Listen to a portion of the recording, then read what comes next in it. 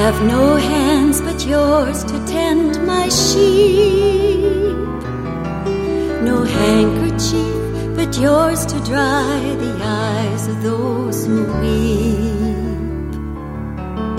I have no arms but yours with which to hold the ones grown weary from the struggle and weak from growing old.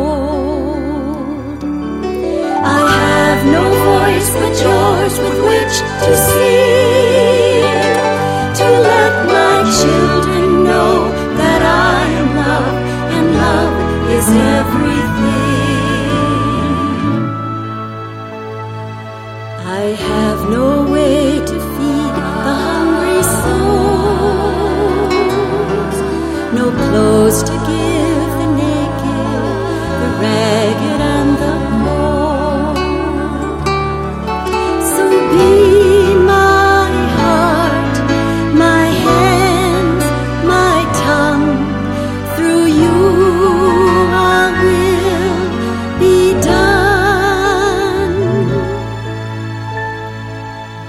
Fingers have I none to help untie the tangled knots and twisted chains that strangle fearful minds. Welcome to Spirit in Action.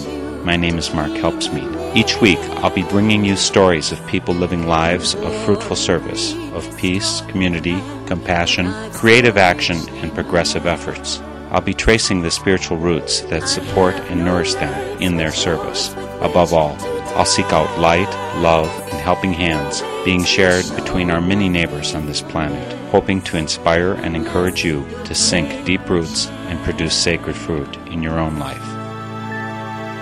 I have no way to open people's eyes, except that you will show them how to trust the inner light. Today on Spirit in Action, we'll be visiting with 3 members of the Restored Israel of Yahweh, a religious group from southern New Jersey whose members practice religious pacifism, including the refusal to pay federal taxes because they go primarily for war.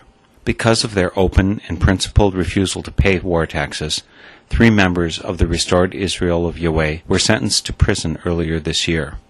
Inga Donato will finish her 6-month term in February 2006, a couple weeks before her husband, Joseph Donato, begins his 27-month sentence.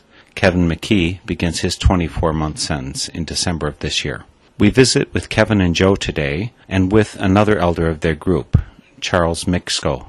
All 3 have been members of this organization for more than 25 years and have observed its principles, including the non-payment of federal taxes that would go to war. The organization was founded by Leo J. Volpe, known by members of the group as the Prophet Jeremiah. Group efforts are concentrated around Bible study and insights and faithful adherence to the biblical truths, including preparation for the end times prophesied in the book of Revelations.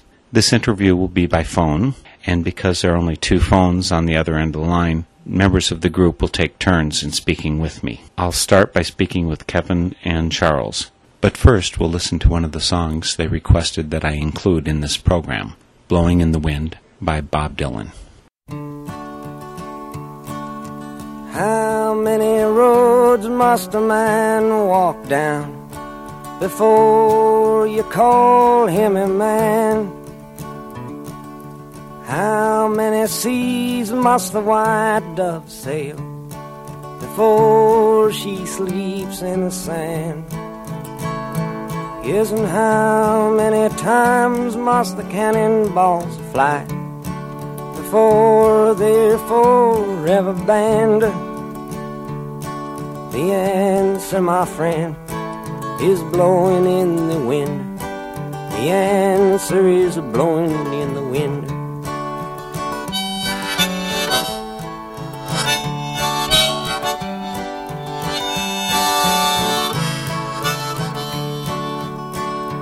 Yes, and how many years can a mountain exist before it is washed to the sea? Yes, and how many years can some people exist before they're allowed to be free? Yes, and how many times can a man turn his head and pretend that he just doesn't see? The answer, my friend, is blowing in the wind. The answer is blowing in the wind.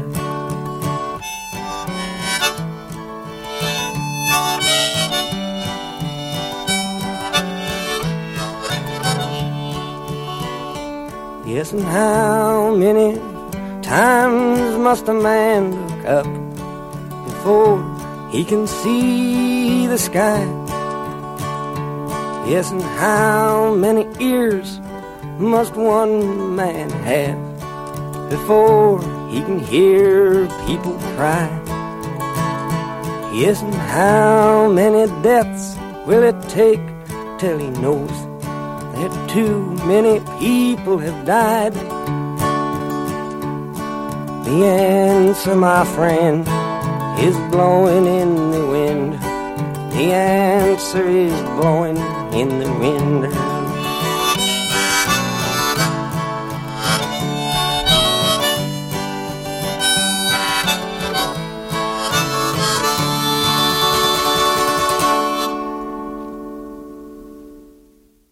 I'd like to welcome you, both Kevin and Charles, to Spirit in Action. How are you two doing today?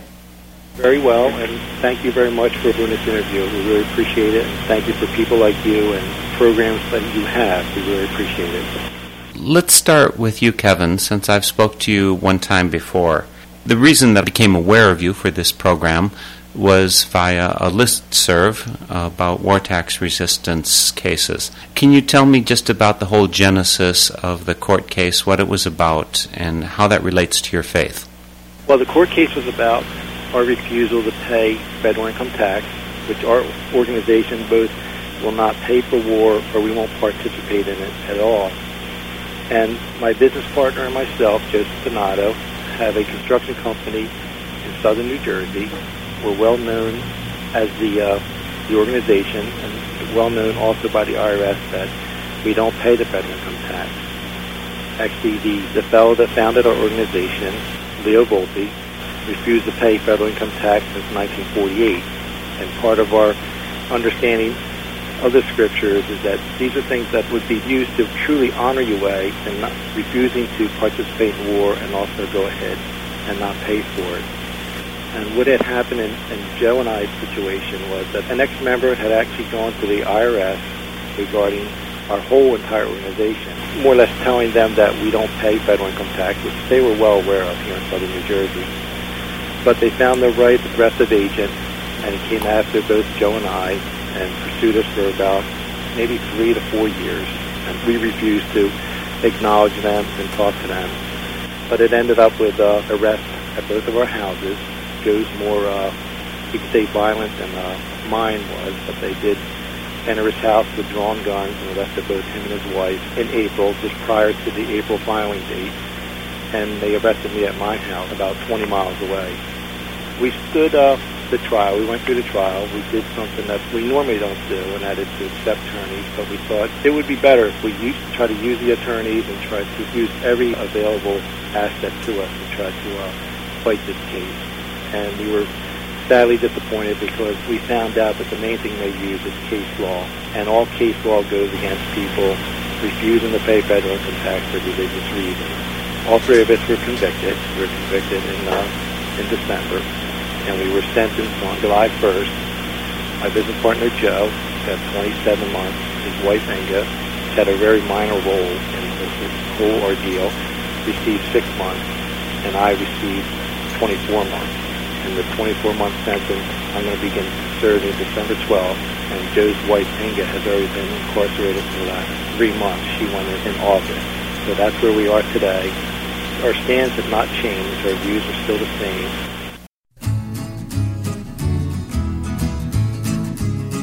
If I had a hammer, I'd a hammer in the morning, I'd a hammer in the evening, all over this land.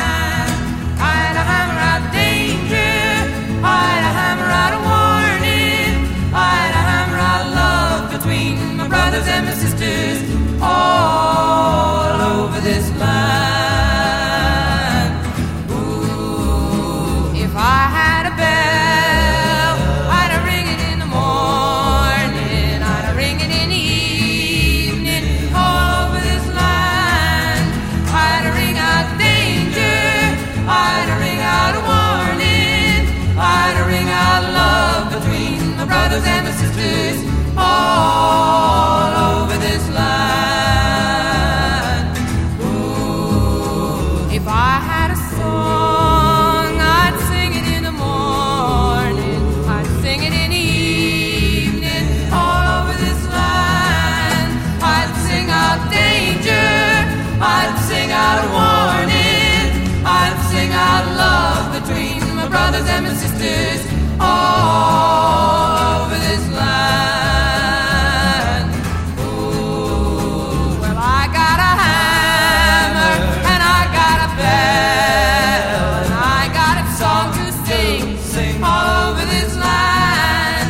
It's a hammer of justice, it's a bell of freedom, it's a song about love between the brothers and the sisters all over this land. It's a hammer of justice, it's a bell of freedom, it's a song about love between the brothers and the sisters all over this land.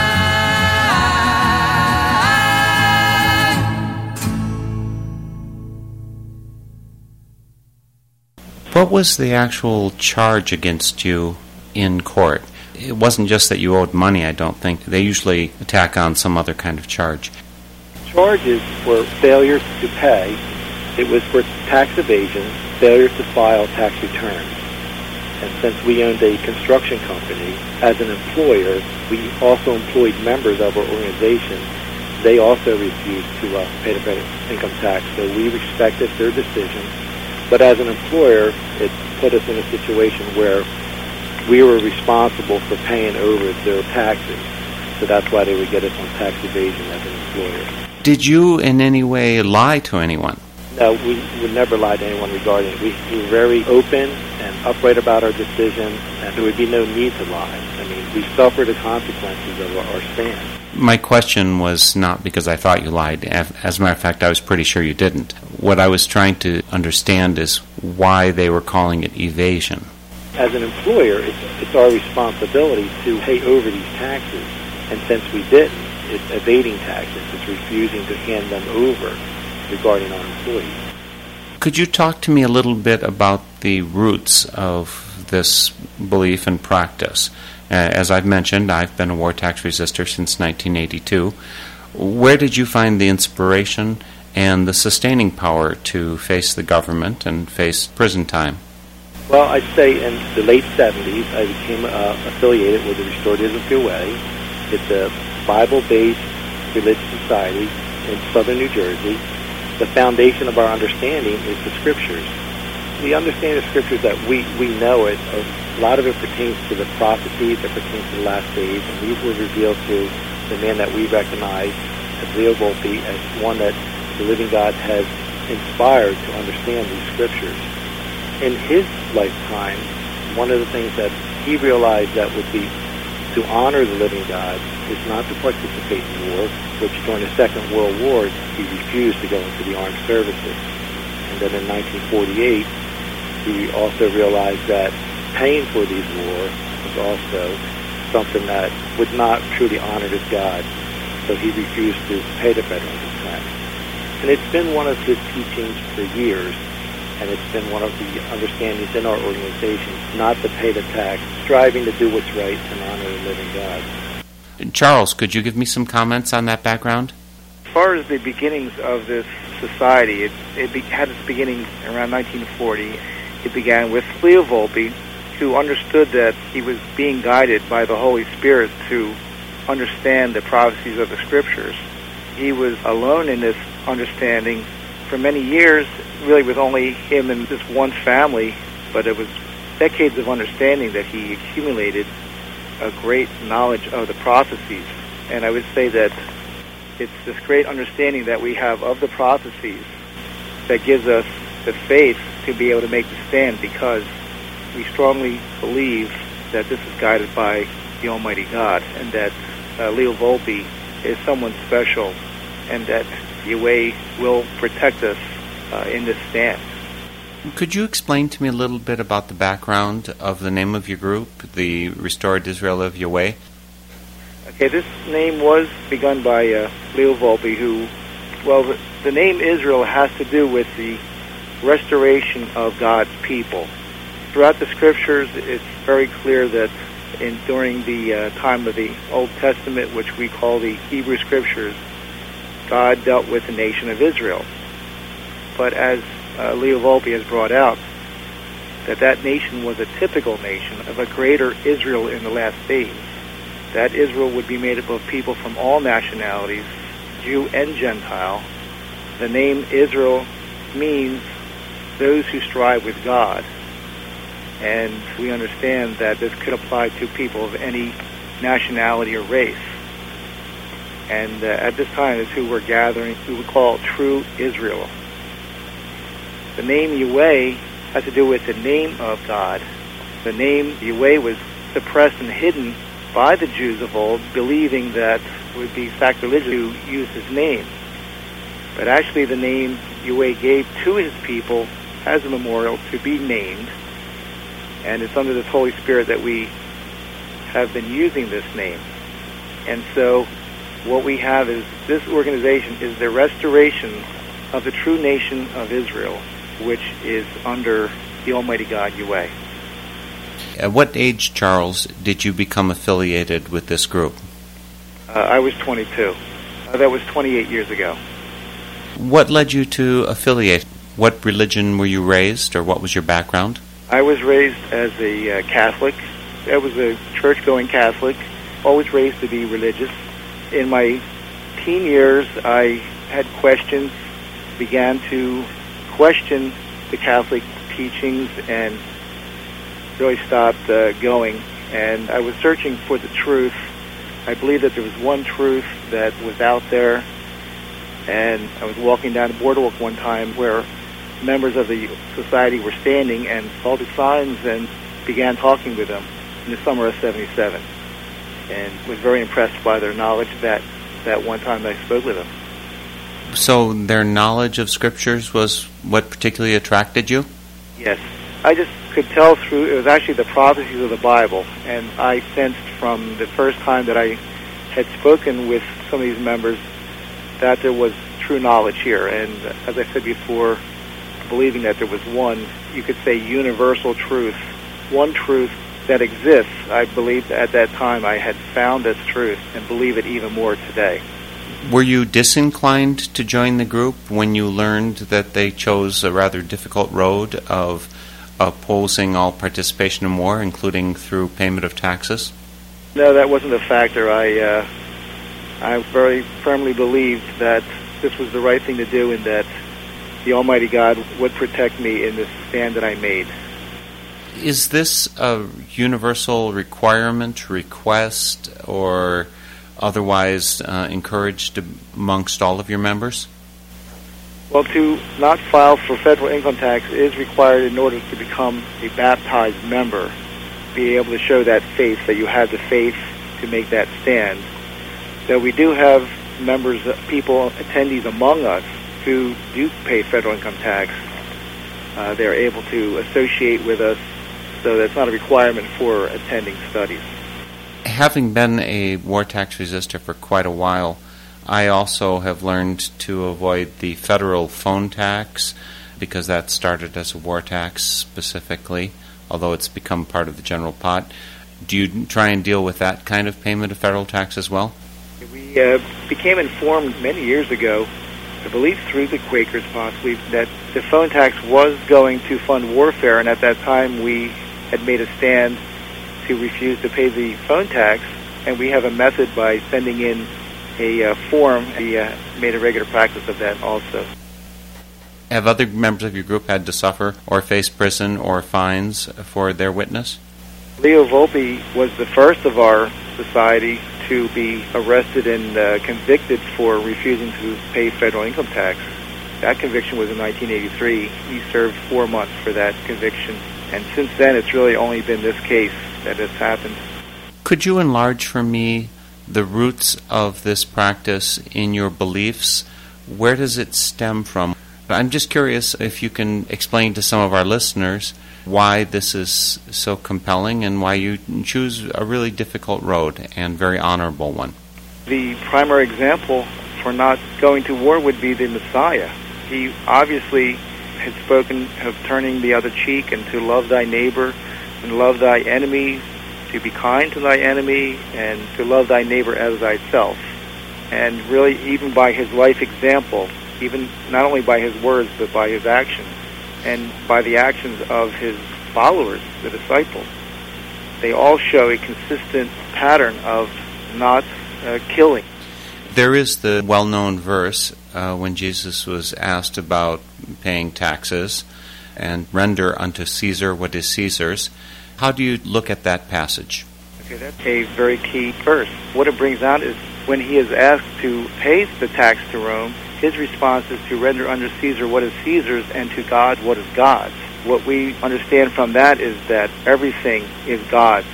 The earth and the fullness thereof and the people on that planet are all God's, and nothing is Caesar's. So you owe him nothing when it comes to funding warfare. Of course, we would pay our fair share of, and if anything that we partake of, we contribute to and should contribute to be servants of the Almighty God. But when it comes to warfare is where we make the distinction. How do you honorably deal with the money that you don't pay? Is there an alternative place that you dedicate that money to? Well, we would be willing to pay a tax into the peace tax funds, which is not possible. Actually, during the court case, that possibility was raised, in which we were very willing to do that, to show that we are willing to pay our share. It's just not possible. But I would say that the monies that, well, first of all, the monies that we don't pay into the federal income tax would be money that would be going to war. So there's very little of that would be going to any other source. Mark, can I jump in here for a minute regarding that? Is that Kevin? Yes. Okay, please, Kevin. One thing Charles was bringing out, which was kind of hopeful during our trial, was that the judge offered what he called a trial balloon in the first day of sentencing, which was on June 17th. And he asked the prosecution if they would settle for us paying a large fine in lieu of zeroing out our balance, or tax liability. It was something new. Encadenato's attorney, Peter Goldberger, which represents war tax resistors throughout the nation, was very encouraging about this, and so were all of us. But what happened was the IRS was instructed to go back to Washington and ask their superiors regarding this. We thought we saw some daylight there. We were willing to pay a large fine. It could have been as much as $250,000 to zero out, to show our sincerity and pay our taxes, but for a good cause.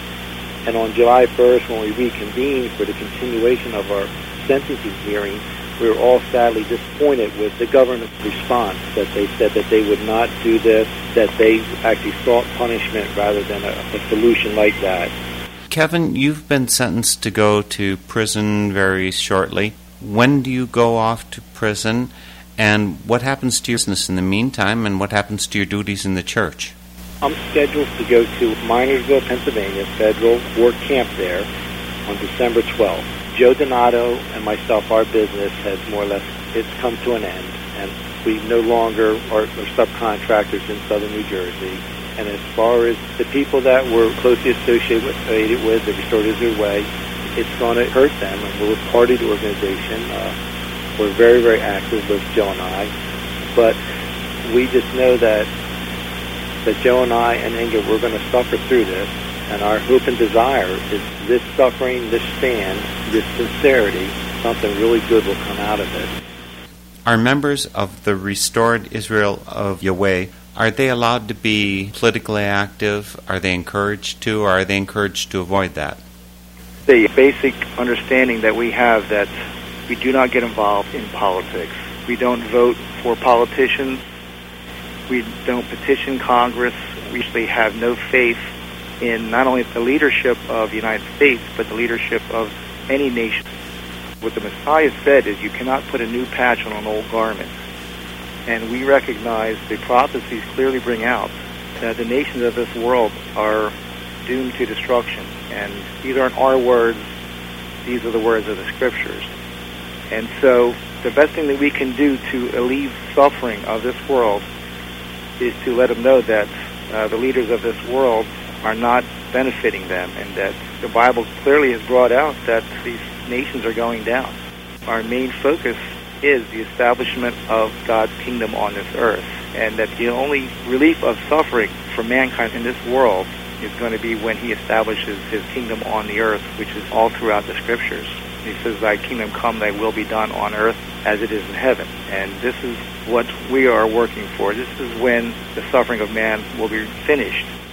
I'm curious. I know a number of people of, I guess you'd say, fundamentalist Christian persuasion, and I've actually heard some of them say that, well, in essence, they support U.S. policies towards the Middle East in the hopes that it will actually lead to World War III, and with that destruction, the final war, Armageddon, comes on, and then the second coming of Jesus. So they find themselves in the position of not supporting peace because they think that will hasten Jesus' return. What do your church members think about that? Well, this is Kevin again. To start, you're talking about things that religionists look into the Bible, and you're talking about things in the book of Revelation.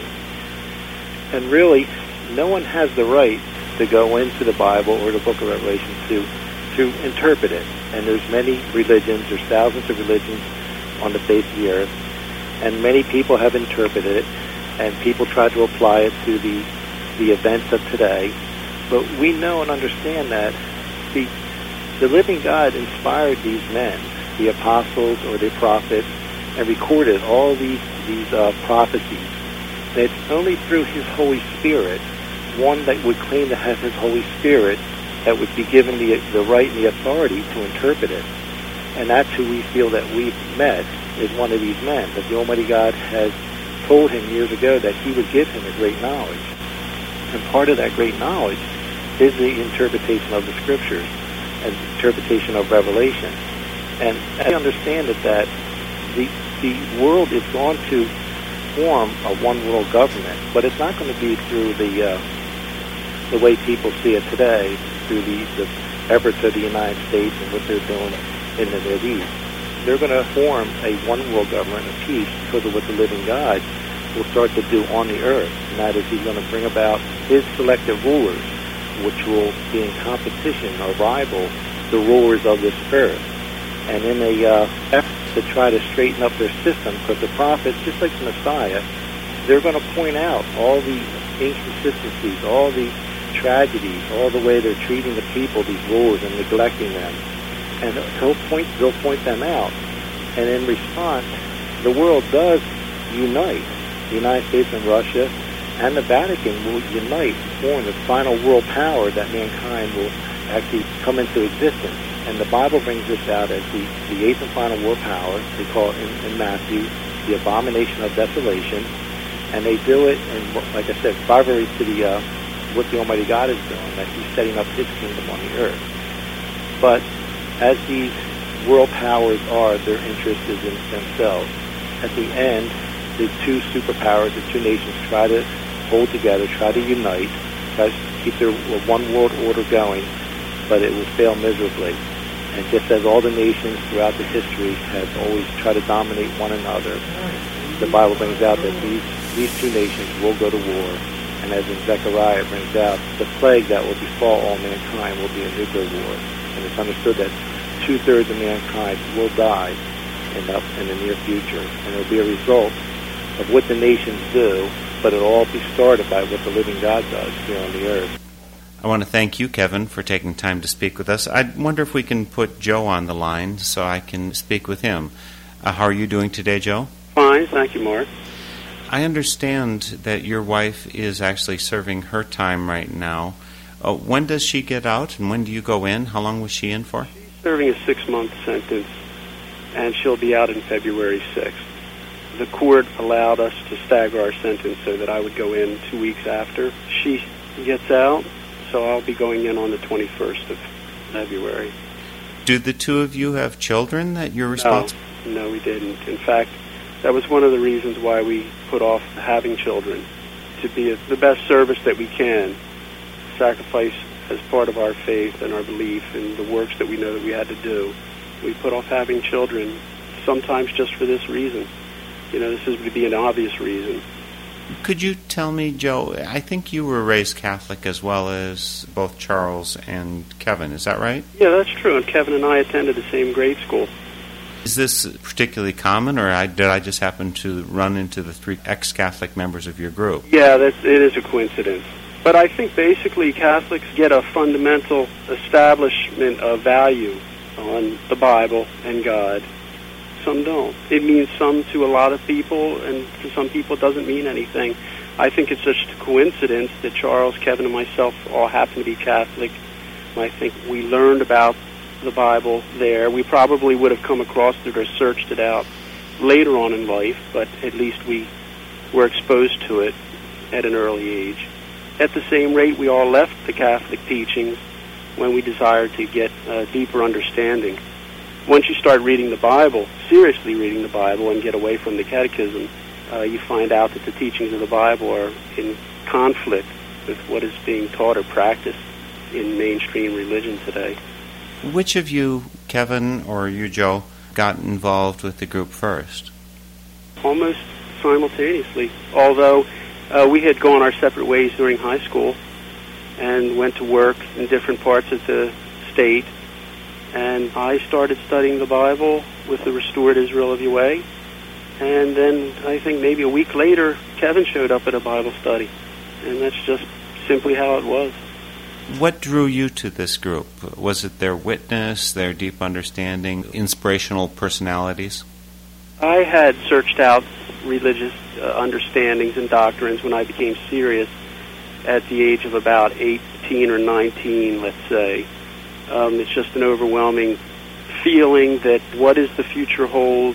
Where do I fit in with the future? And then I just realized that our God Yahweh, who knows everything and has put it in a book, what better source would there be to gain an understanding that would help understand his purpose and the purpose of mankind? And in fact, I found it to all be in the Scriptures, but I didn't find it everywhere or anywhere except for with the Restored Israel of Yahweh. And then upon meeting them and looking at the literature and having some Bible studies, concluded that, yes, this is definitely the deepest and the most consistent understanding or interpretation of the Bible, especially prophecy, that I have ever found. It was something that I was deeply desiring. Could you explain to me maybe what the basic tenets of your faith are? How would I know that you were not Baptist? How would I know you were not Catholic? How would I know you're not Quaker? Well, we're a small organization, and how would you know? It would only be through the Scriptures, the understanding of the Scriptures. I would say we have a lot in common as far as being charitable or friendly, kind, all the virtues of the Scriptures that would be applied to those who would try to live in accordance with the Bible and with its teachings. I'd say we have the most consistent and the best understanding of the Bible that you've ever heard or seen, that I've ever heard or seen. And I think that's where it lies, is in the Scriptures. So it does take in-depth Bible understanding to be able to differentiate us from other religions or societies that you might come in contact with, which makes it very difficult to be known. You would only know us if you decided to study the Bible. I believe maybe it was Kevin or Charles mentioned that one of your requirements of membership is non-payment, actually non-filing, I think. Tell me which one it is. Well, I don't know that it's either. All we do is possibly, when you bring out the Scriptures, really the Scriptures say it itself, is that you should do violence to no man. There's a lot of Scriptures that show that it's what's in your heart. For instance, Christ said, if you just think about this, then you're sinning. I tell you, this day, if you just think about doing it, then it's as good as doing it. So by proxy, if you're paying for violence, you're in violation of the Almighty God's laws. So we wouldn't directly teach somebody that you shouldn't pay federal income tax or that you can't pay federal income tax. The Bible pretty much brings out what's right and what's wrong, and then I think it becomes a personal choice for an individual how far they want to take it, how far they feel in their heart that they want to make sacrifice or render an offering or devotion to their God. It's not for everybody. There's people who can't take that position. because it's an extremely brave and it takes sacrifice. We have governments that are unwilling. As much as they preach there's guaranteed freedoms in this country, try not paying a tax that you know conservatively 80% goes towards the killing of what history has proven to be casualties, 90% usually civilian at war. These are innocent victims of aggression. So therefore, it's hard to say it in one sentence, but this is what the Bible brings out, is that you should not kill. First and foremost, thou shalt not kill. We all know that it's definitely a murderous act to hire somebody to kill for you, so why would it be any different if you would give tribute to an organization or a man or a government or a military that relies upon your financial contribution to do so? When you think about it, and I would pose this question to the judge in our case knew very little about taxes himself. And we proved during the trial, and even after its sentencing, that there was no way to separate the funds. The funds are so commingled. For instance, let's say I asked the judge this personally, do you know which part of your tax dollars went towards building a bridge and which part went towards the carpet bombing of Cambodia? What could he say? He would say, no, I don't know. How could I tell you that? That goes for anybody who contributes. The government does not, consistently will not allow people of faith, people of religion, to separate their monies, which I'm sure you're well aware, being acquainted with the Friends, with the struggle that they've had over so many years. Are there other ways in outward practice that people would recognize your faith, would recognize the fruits of your practice? Well, we have been doing a standing work as how I became acquainted with this society. We've stood for decades on the boardwalk with signs. We've just begun standing again in Philadelphia with signs, trying to make people aware of the situation that's going on and really the purpose of the Almighty God in these last days. So it's a standing work. And I would say that your question, what identifies us, I think what identifies us from other religious beliefs is our teaching of the establishment of the kingdom on the earth and the prophecies of the upcoming destruction of the system. And I think that's a key. When you're standing out on the boardwalk, what kind of sign? I think you said you were holding signs. What kind of signs might you have? What might they say? Well, that was in the past, and due to lack of response, we had discontinued that work.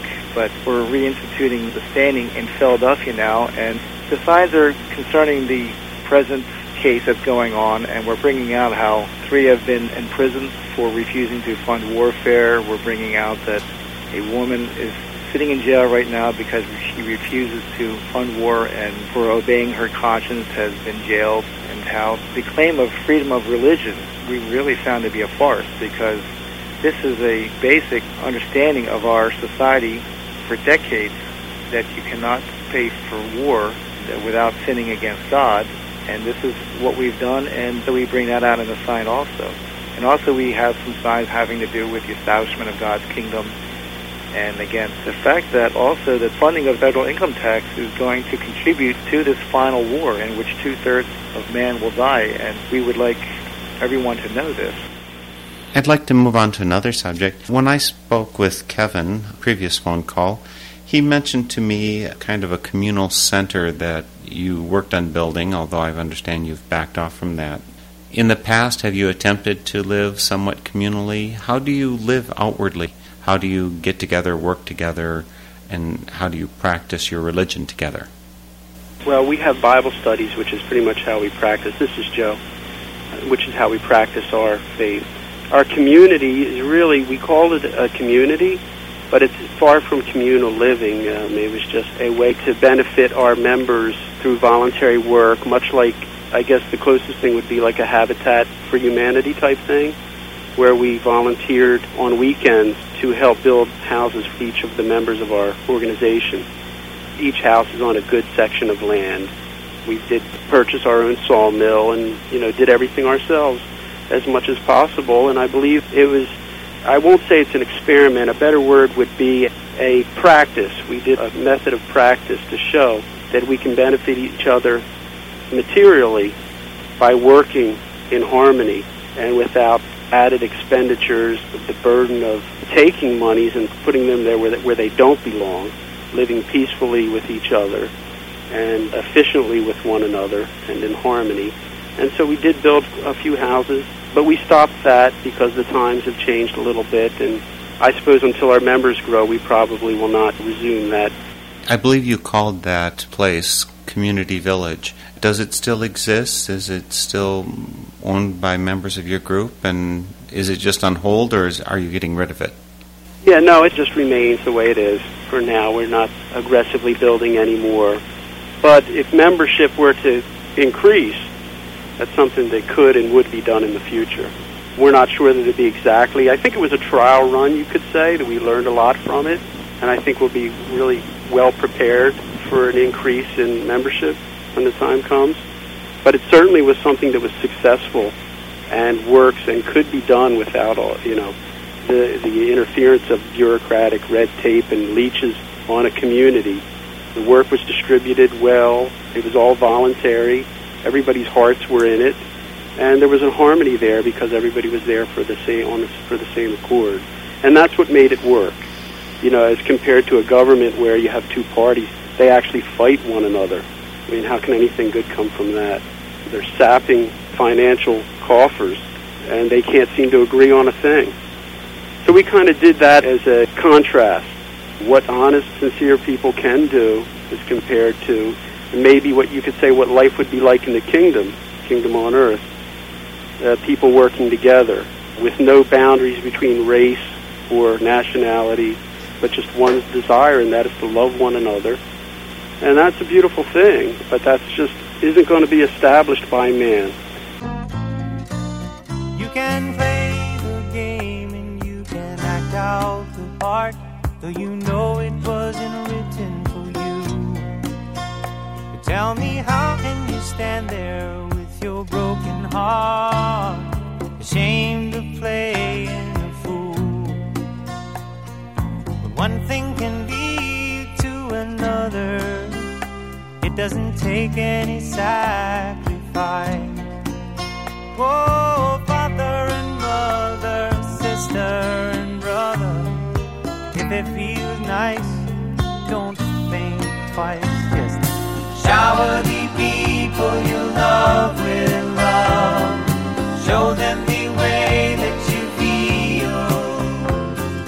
Things are gonna work out fine if you only will. Do as I say, yeah. Shower the people you love with love. Show them the way you feel. Things are gonna be much better if you only will.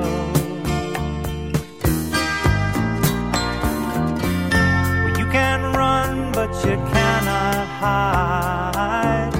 This is widely known. And what you plan to do with your foolish pride when you're all by yourself alone? Once you tell somebody the way that you feel, you can feel it beginning to ease. I think it's true what they say about these squeaky wheels, always getting the grease. Better to shower the people you love with love. Yes, and show them the way that you feel. I know things are gonna be just fine if you only will. What I'd like to do to you, shower the people you love with love.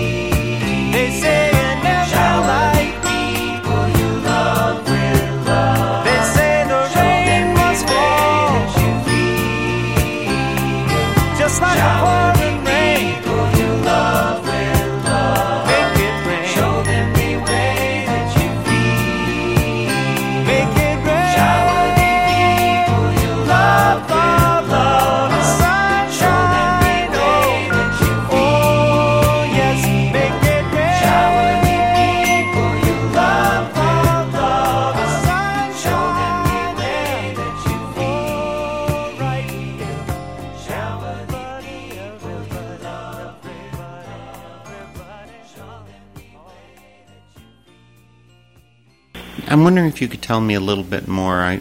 I'm having a hard time understanding how you work together as a group. I understand that Leo Volpe was the founder or the inspiration, the person who was most gifted with interpretation of scriptures, and he got you going to some degree. But he passed away April of 2000. So what kind of structure do you have to continue? Do you appoint elders? Is everyone equal? Are men and women equal within your group? Oh, yes, and that was something that Jeremiah, is what we could call him, Jeremiah the prophet. That is something that he really enforced heavily, is that men and women were equal and will be equal in the kingdom. There's no difference except for physical ability. His words live on just as all prophets' words live on. They have no less weight now with his passing as they did when he spoke them. His words, just like Daniel's and Ezekiel's and Yahshua the Messiah, they're infinite. His interpretation of biblical prophecy is especially still right on the money, though he's not with us. How do you continue to function? I think at one point he provided a strong center maybe for your group. How do you make decisions? Like the apostles did. After they felt it strike the shepherd and the sheep will scatter. Well, in a way you could say maybe it's a test for us, possibly. We don't know what the Almighty God does. But we have a good core of members. I would liken it to the apostleship, really. Do you make joint decisions? I mean, do you vote, or do you do like what Quakers do, a consensus or spirit-led decision-making? Yes, that would be a good way to say it, a practical and spirit-led decision-making. Do you appoint clerks or elders, or do you have someone who's assigned to run your meetings or to present your Bible studies? We have a core of elders, you could say. We all practice Bible studies, giving Bible talks in preparation for them, covering every Bible study that we can. We have literature. We have printed literature of many, many Bible studies. We have a book in publication. And the group functions as an organization with a core body of elders. And we rely on the Holy Spirit. And what the Scriptures say is that in the multitude there will be wisdom. So we act all together as much as we can. It strikes me that in some ways your group might be considered to be very liberal, and from some people's point of view, you might be considered conservative. Are either of those labels okay with you or not okay with you? We don't have a definition of liberal or conservative. It's either right or wrong if it can be scripturally backed one way or the other. I imagine in the aftermath of your court case that you had a certain number of people who were opposed to war and payment for war who came to champion your cause. But a lot of them might have considered themselves fringe liberal folks. But on the other hand, they might not at all be biblically based or connected, and so they would feel very different. Did you experience that kind of dissonance? No. People seek us out because they want to profoundly understand the Bible. Some people will leave because they decide maybe that's not what they really want. They may not agree. But that's why people would seek us out primarily, is to get a profound understanding of the Bible. You get all kinds of people in all walks of life, and there's all kinds of things that people believe in, and ideologies and things like that. It's all confusion. It's all adding to the confusion that this world is in. Religion itself is very confused, and religion has turned off a lot of people because on one hand it's very extreme, and on the other hand it can be very liberal.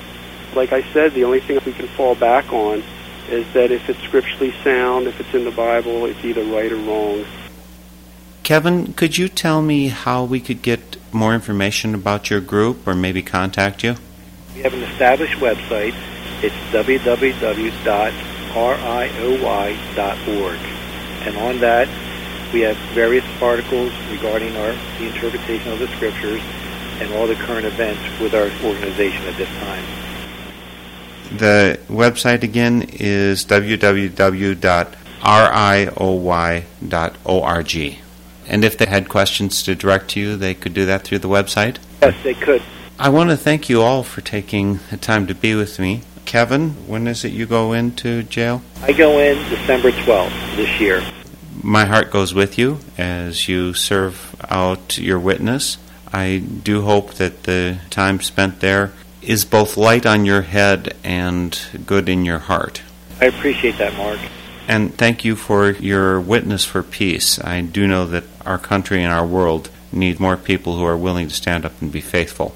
That's very true. I'm glad you point that out, is that if more people would do it, would really look into the Bible, would really stand up, that would make a difference, would make an impact. I firmly believe that will happen one day. And I want to thank you too, Joe, specifically. It must be a pretty heavy burden to face, and maybe it's one of those yokes that is both heavy and light, to have your wife in prison right now and yourself contemplating going in just in February. Yes, but we really don't have a choice, Mark. I'm sure you realize that. We really don't have a choice. There was no way out. The court made that very clear. If it's a choice between man or God, you know what the scriptures say, you don't fear he who can take your body, but he who can take your body and soul. And that's the Almighty God. But it really helps when people like yourself speak out and help bring about awareness. And we're willing to sacrifice ourselves for this cause.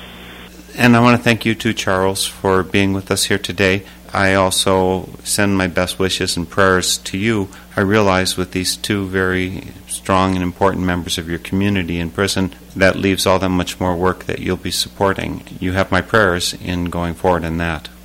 Thank you. It was nice speaking with you. And yes, it is a difficult time for us right now. Dealing with the loss of our prophet, only 5 years ago, and the jailing. It's a difficult time, but I guess it's a time for us to prove our faith. I thank all three of you for being here today. Stay strong in the faith. We enjoyed your music on your tapes as we were listening to them, and we just had some suggestions for some songs. That'd be great. I was going to ask you that. This is Charles again. We just thought some good ones might be There's a Hole in the World by the Eagles, and If I Had a Hammer, Peter, Paul, and Mary, Shower the People, James Taylor, Blowing in the Wind, Bob Dylan. Okay, those would be great. I think I'll be able to include them in. Okay, thanks to all three of you, and be very well and be faithful. Okay, thank you. Bye. There's a hole in the world tonight. There's a cloud of fear and sorrow. There's a hole in the world tonight. Don't let there be a hole in the world tomorrow. They say that anger is just love disappointed. They say that love is just a state of mind. But all this fighting over who is anointed. Oh, how can people be so blind? There's a hole in the world tonight. There's a cloud of fear and sorrow. There's a hole in the world tonight. Don't let there be a hole in the world tomorrow. Oh, they tell me there's a place over yonder, cool water running through the burning sand. Until we learn to love one another, we will never reach the promised land. There's a hole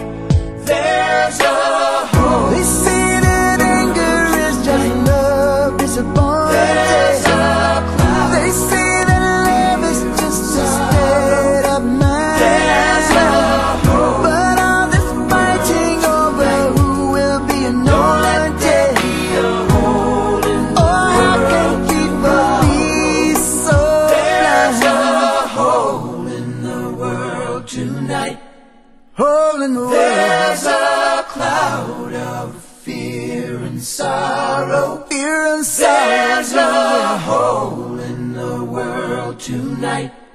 Don't let there be a hole in the world tomorrow. There's a hole in the world tonight. There's a hole in the world. There's a cloud of sorrow. There's a hole in the world tonight. Don't let there be a hole. Don't let there be a hole in the world. There's a hole tonight. There's a cloud of sorrow. There's a hole in the world. Don't let there be a hole in the world tomorrow. There's a hole. Sing it, George. Tonight. There's a cloud of sorrow. There's a hole in the world tonight. Don't let there be a hole in the world tomorrow. There's a hole tonight. There's a cloud of sorrow. There's a hole.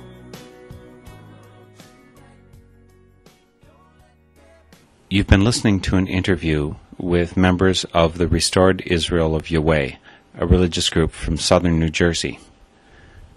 Two of the people I spoke with, Joseph Donato and Kevin McKee, will be heading off to prison for their non-payment of war taxes. The other member we spoke with is Charles Mixco. Charles is an elder in the group. You can listen to this program again and find more information about this group via my website, northernspiritradio.org. Included in this program were 4 songs requested by Charles, Joe, and Kevin. We started with Blowing in the Wind by Bob Dylan. We listened to If I Had a Hammer by Peter, Paul, and Mary. James Taylor sang Shower the People. We finished with There's a Hole in the World by the Eagles. The theme music for Spirit in Action is I Have No Hands But Yours by Carol Johnson. Thank you for listening. I welcome your comments and stories of those leading lives of spiritual fruit. You can email me at helpsmeet@usa.net. May you find deep roots to support you and grow steadily toward the light. This is Spirit in Action. I have no higher call for you than this, to love and serve your neighbor in joy and selflessness. To love and serve your neighbor in joy and selflessness.